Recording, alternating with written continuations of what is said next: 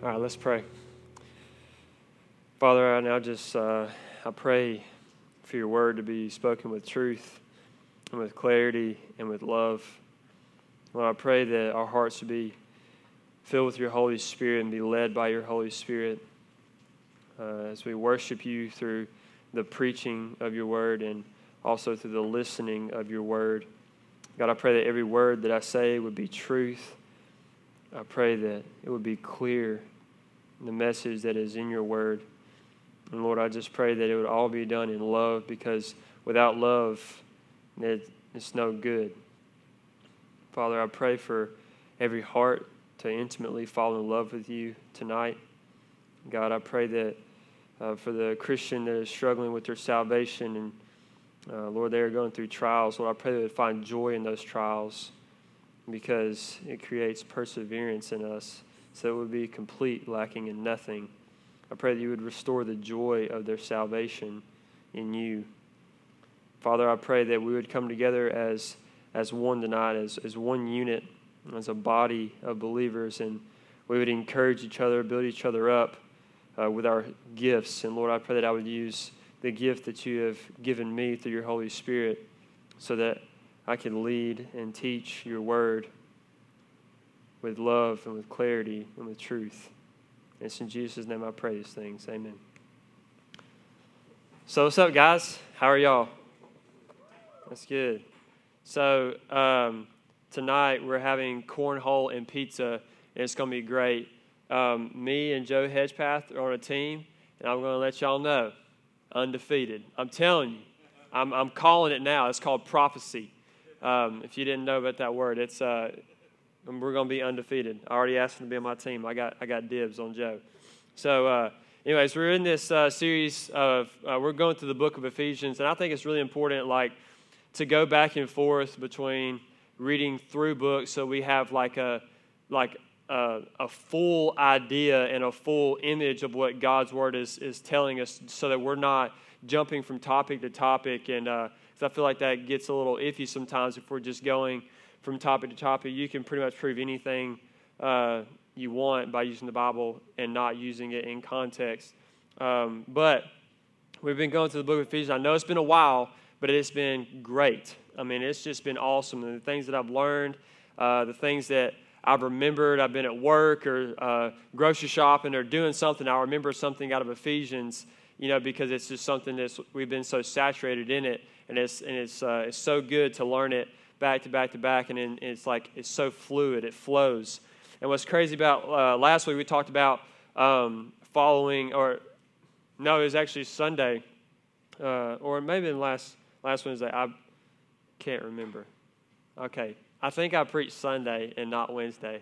I think my days are mixed up. I think Kenny preached last Wednesday. Okay, yeah, all right, we're good, we're on topic. But okay, so Sunday was really crazy. I was talking about following our sinful nature versus following the Holy Spirit. And then Kayla just talked about following the Holy Spirit, being led by the Holy Spirit.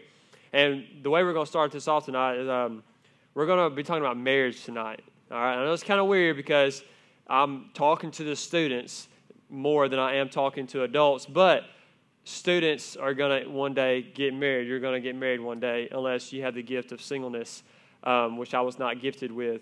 So you're going to get married one day, so that's how it went. So started off in the beginning, God created man on the sixth day, and he created all these other living things like birds and reptiles. He created all of them, and he saw that it was good. But when he looked at the man after he created him and looked at all the living things that he created, all the livestock, everything that goes in the sea, and it swarms with fish and with other big reptiles called dinosaurs. All this was out there, but God saw that there was not one of those things fit to help him.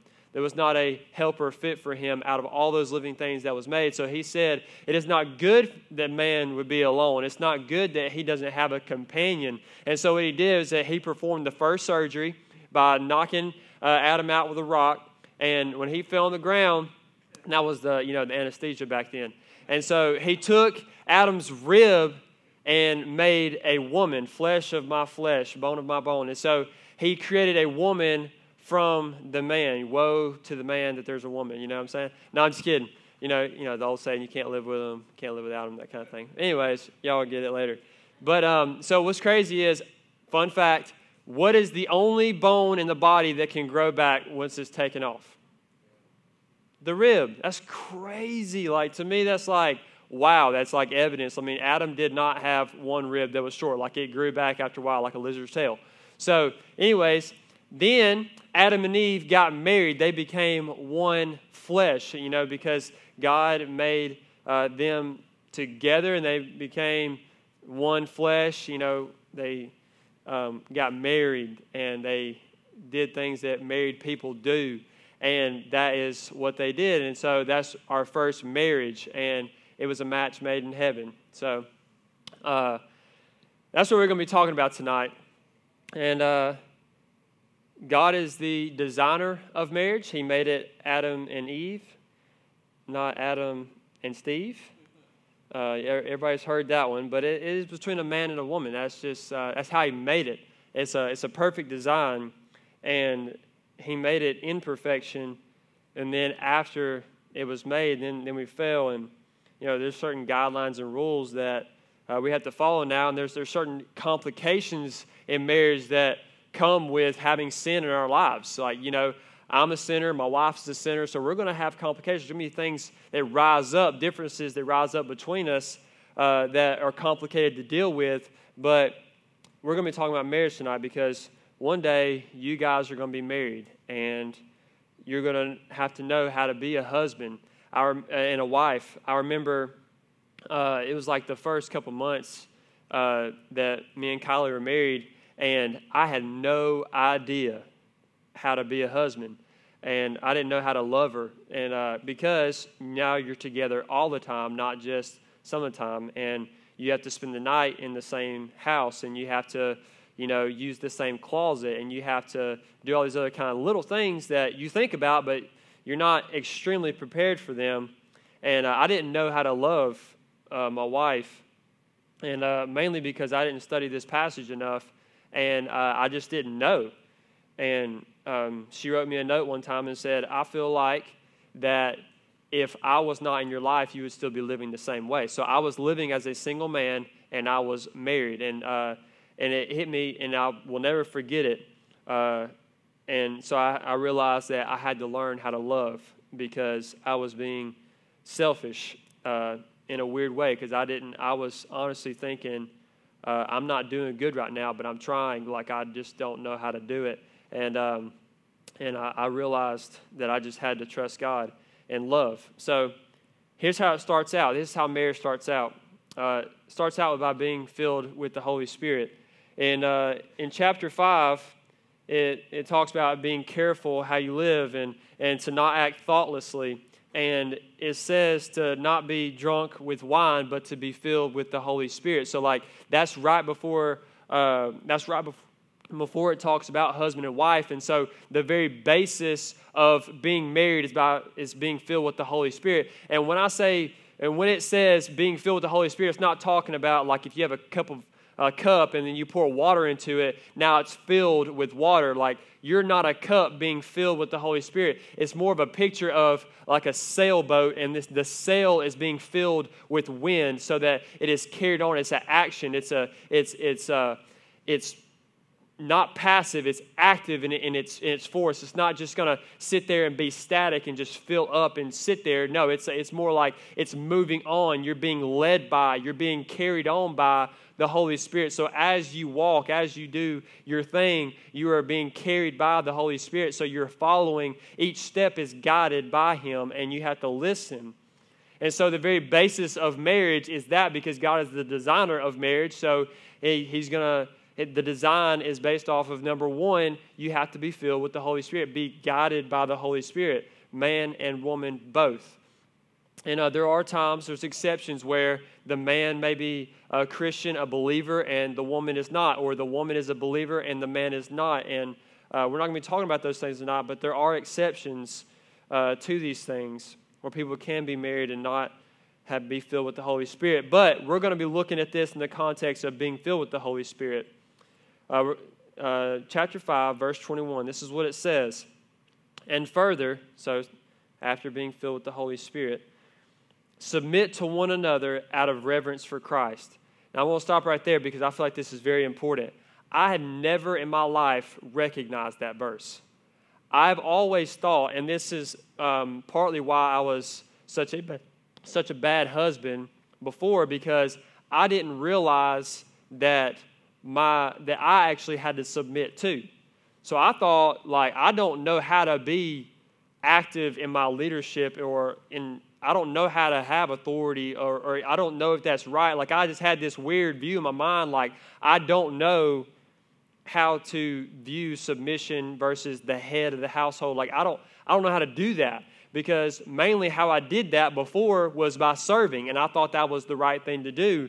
And then I realized, like, okay, I'm reading that, love your wife like Christ loved the church, and wives, be submissive to your husbands as to the Lord. And I didn't really read that in the right context because I didn't read the verse before it. It says that you are to submit to each other. And that blew my mind. It actually does say that. And so it goes on to talk about what each role the husband and the wife take on, and starts off with the wives.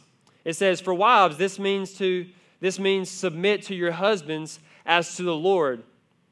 Meaning that as your husband submits to the Lord, you submit to him. Not that you put him on equality with God and you submit to him as if he is God in your life. No, it's as he follows God, you follow him. It's this command, or this chain that goes on. It's like, oh, if he's following Christ, I'm supposed to follow him because he's following Christ. Just like Paul told Timothy or Barnabas, I forget which one, said, you follow me as I follow the Lord.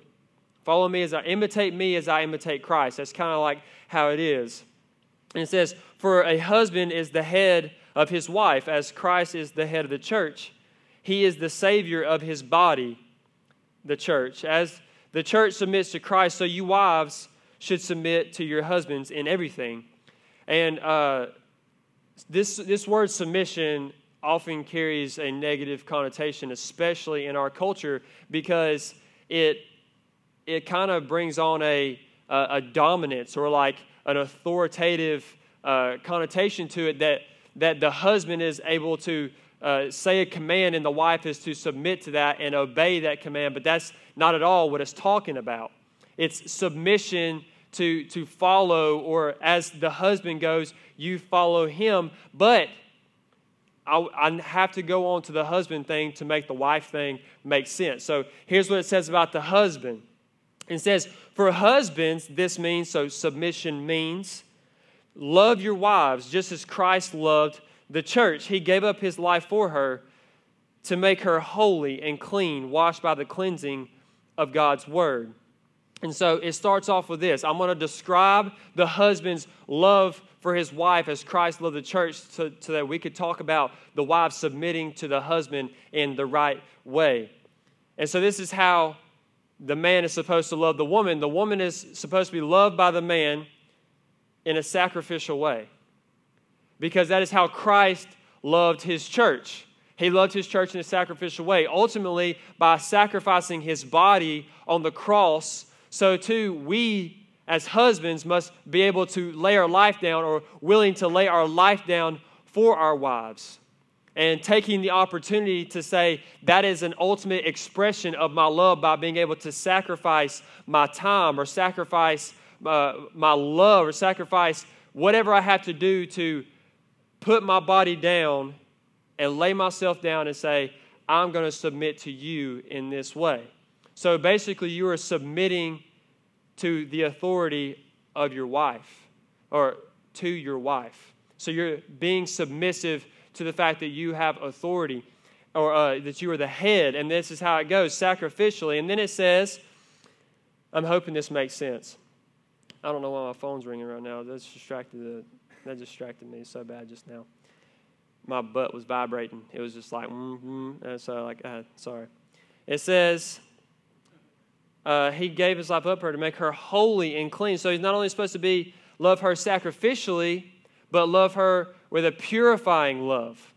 And this brings on this thought that in your relationship, you as a man are responsible for what comes in. So to to make the relationship between you and your wife a pure relationship. And so to be able to love her purely and to cleanse her of things that are not righteous. And so like when your relationship is looked at as a whole, the man is actually responsible for that. The man carries the weight in that department that the relationship should be pure and, to wash her with the word. And so it should not be the wife's responsibility to come in and say, hey, let's read the Bible together. The man should be able to take that on and say, hey, let's read the Bible together. And guys, if you have girlfriends, you could go ahead and start doing that. That could be something that you practice and say, hey, let's read the Bible together because, although reading the Bible on your own is a very good thing, reading the Bible with somebody else and someone that you love or that you see as a potential wife, then you come together and that's loving her purely. And you love her also with a caring love. It says, he did this to present her to himself as a glorious church without a spot or wrinkle or any other blemish. Instead, she would be holy and without fault. In the same way, husbands ought to love their wives as they love their own bodies. For a man who loves his wife actually shows love for himself. And so you look at this and you think about, whose teeth do you brush in the morning? You brush yours. Whose hair do you brush in the morning? You brush yours. You take a shower. You eat. You nourish yourself. In the same way, you should love your wife in a caring way, to take care of her in those ways. You love her as you would love your own body. And it says, no one hates his own body, but feeds and cares for it, just as Christ cares for the church. And we are members of his body. So just as Christ takes care of us, because we are his body, you take care of your wife in that way too. As the scriptures say, a man leaves his father and mother and is joined to his wife, and the two are united into one. This is a great mystery, but it is an illustration of the way Christ and the church are one. So again, I say each man must love his wife as he loves himself, and the wife must respect her husband. So the last thing, he's to love her with an inseparable love, one that is between you and your wife, and only you and your wife, one that cannot be separated by anything, by any circumstance. Now, there are exceptions such as adultery that is permissible to be separated. But other than that, is an inseparable kind of love. And so this love, this word love in here is actually in the Greek is called agape. It is the love that is a willful love, one that is saying, no matter what, I will love you. And it is one that is independent of circumstance. So no matter what this person does or their ability to be lovable or their kindness or based off a certain circumstance such as an argument or such as a good day, regardless, the love continues on. It is a continual love. It is the most intimate kind of love. It is one that is not shared between anybody else but a husband and a wife and Christ and his church. It is the same way Christ loves his church. It's not just a brotherly love that you have with a friend. It's not just a family kind of love that you have with another family member. It's so much more intimate. And what separates that kind of love from the other kinds of love is it's a sexual relationship. And I feel like this is very important because in high school and in college, it is especially hard to keep your purity in this way because it seems that that's the next step in the relationship. Once you get past the lovey-dovey stage, you want to keep the emotions high, or it is socially acceptable to have sex before marriage. In fact, there are some people who think you should have sex before marriage just so you can tell if that's who you want your partner for life to be. And there's certain ways you can do those things outside of marriage now without having sexually transmitted diseases or getting pregnant. So it allows you to do things that you wouldn't normally do outside of marriage. Our culture kind of is surrounded with this idea sexual relationship. In fact, I think 92% of songs have some kind of sexual inference. And pretty much any joke you say nowadays can be turned around into a sexual joke. Our minds are constantly filled with these things. And so it makes it seem right that if you know you're going to be marrying this person, then why not go ahead and do that? But God has saved that between the husband and the wife, where the two become one flesh. And that means that you can only become one with one person. You can't become one with multiple people. That's not logical. And that adds to the purity. That adds to the sacrifice and the caring love in your relationship. In fact, a sexual relationship with your husband or your wife is an act of worship, because it shows the intimacy of your relationship with Christ. Marriage is the ultimate picture of God's love for us and His sacrifice for us and His caring love for us. And the best picture that I know how to say this as, that a husband submits to his care for his wife, a husband submits to his sacrifice for his wife, anything that would benefit his wife, anything that would show love for his wife, not a dominating kind of authority.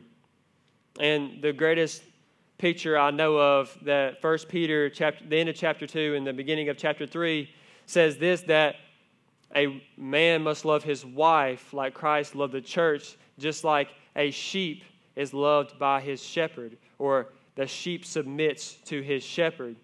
And I remembered when Kenny preached about the one leaves the 100, and so Jesus leaves the 99 and he's going to get the one.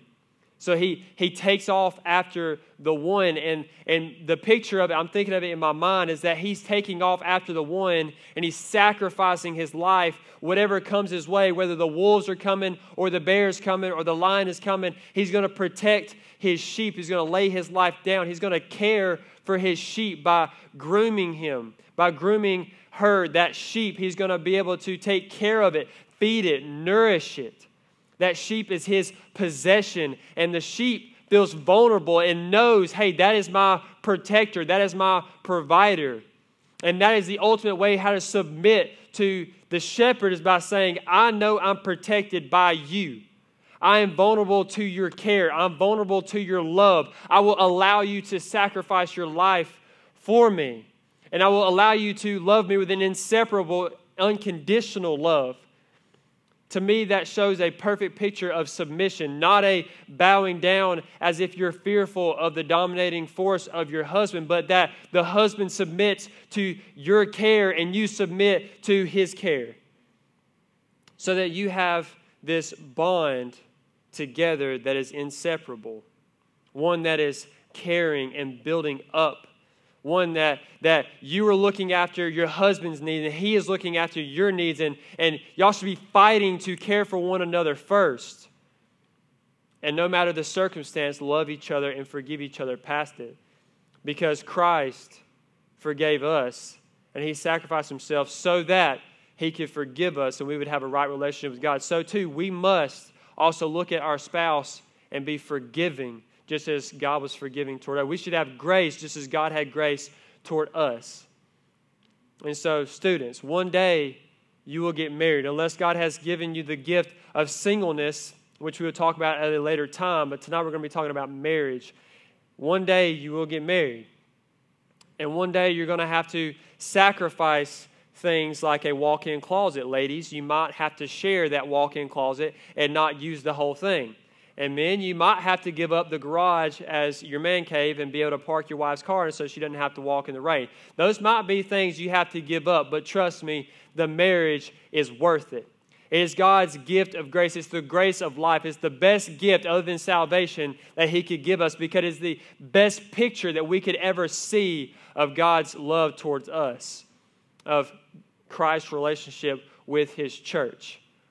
And so now, most of you guys are old enough to be able to think about, who do you want to marry? And I know that most of you think that. And so it's like, I wonder, this person, they're kind of cute, but like, I don't know if they're marriage material or not. I know you guys think that way, so don't play with me, all right? Look, and guys, I know you're probably thinking like, I'm just trying to find me, a girl I can settle down with, the one that's going to cook me dinner. I want to not going to go shopping and max out my credit cards. That's all I want. That's all I want. Okay, look, she's not out there. No, I'm just playing. But look, you're going to get married one day. It's going to require sacrifice. But guys, to love your wife with sacrificial, purifying, caring, unconditional, inseparable kind of love. Will you mess up? Yes. Will you get angry sometimes? Yes. Will there be conflict? Yes, because you're a sinner and so is she. But that's the ultimate picture, being able to forgive and have grace. And wife, being able to submit. One of the biggest things you can do as a wife is be vulnerable to your husband's love. Have your walls down and be able to accept his love for what it is, and to have the walls down so that you know everything about her and she knows everything, but not everything. It's not going to be that she knows every single thought, but so that your walls are down and you're not ashamed. Just like when Adam and Eve, when they were in the garden together with their wedding, they were both naked. They didn't have any clothes on and they felt no shame. Until after the fall, when they realized they were naked, when they ate the fruit and they were aware of their sin, now they were ashamed of their nakedness. Marriage is supposed to be the picture of Christ in the church where you feel no shame. And so it's the most intimate kind of love, so we should have no walls built up. We should be vulnerable. And ladies, be vulnerable to your husband. I speak from experience. The vulnerability of my wife to me is what shows me most love. I know that if she trusts me as her provider, as her protector, as the person who cares for her, as the person who is able to sacrifice his life for her, when I know that she trusts me to do that, I'm able to love her in those ways at an even deeper level. And it continues to grow over time. And it seems that girls, women, they're more likely to have walls built up because they're more emotional and relational than men. And so they're more hurt by past experiences and they're more likely to hold on. That's not always true, but I sense that women have that more so than in men. And men more so have this struggle with physicality more so than struggling with the emotional side of it. Like they're more apt to the physical side than the emotional side. So that being able to love your wife with care, with sacrifice, and with this unconditional, inseparable love opens up and puts down those walls that both of y'all have so that you can come together as one flesh. And the closer you get, the more differences come out. I understand that. But the more you live in that way, the more joy will rise up in your relationship, and the more you will grow and be purified and be more like Christ.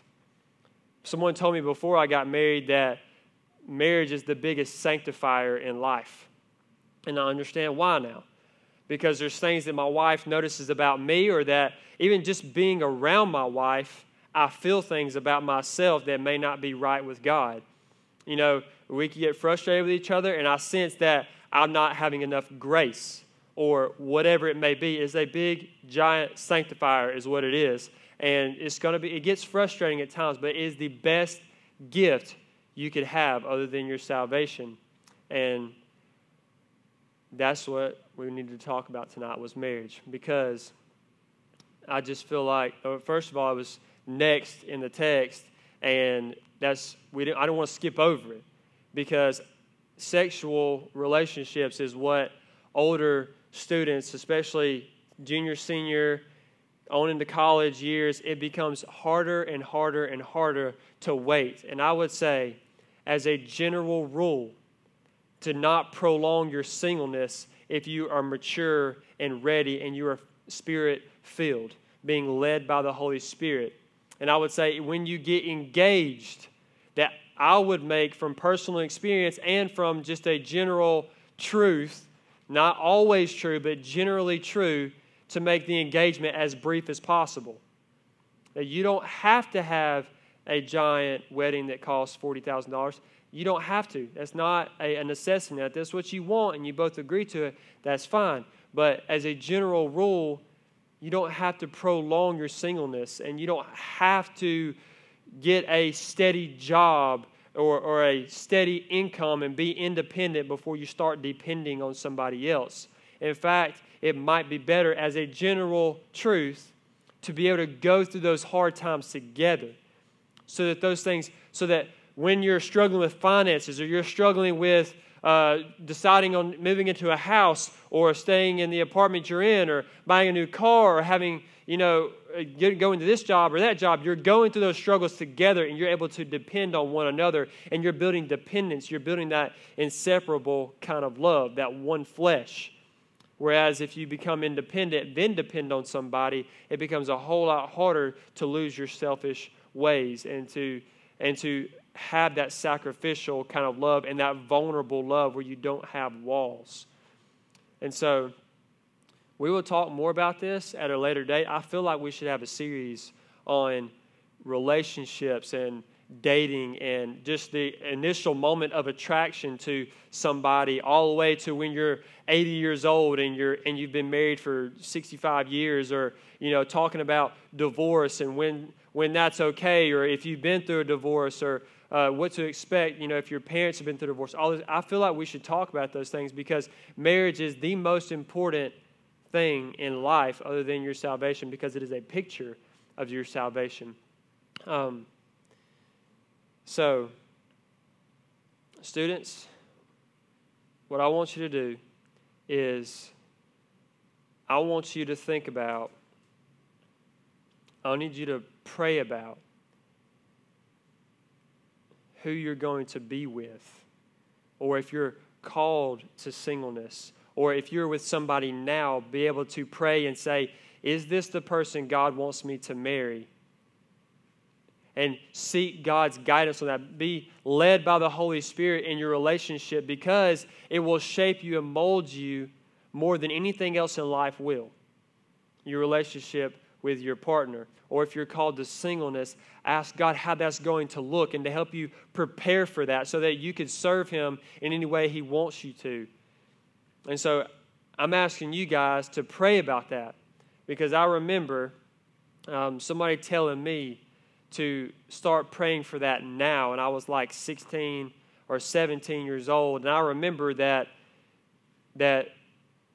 he was basically telling me, you should stay single until you feel like this is the one that God has called me to, and to not just date around to 50 girls or whatever, just go in and out of relationships, because you'll build bad habits. Instead, be filled by the Holy Spirit and ask God, who do you want me to be with? Who do you want me to date? How do you want me to date them?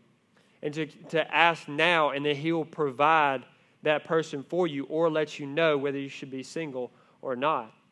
And I remember praying for that.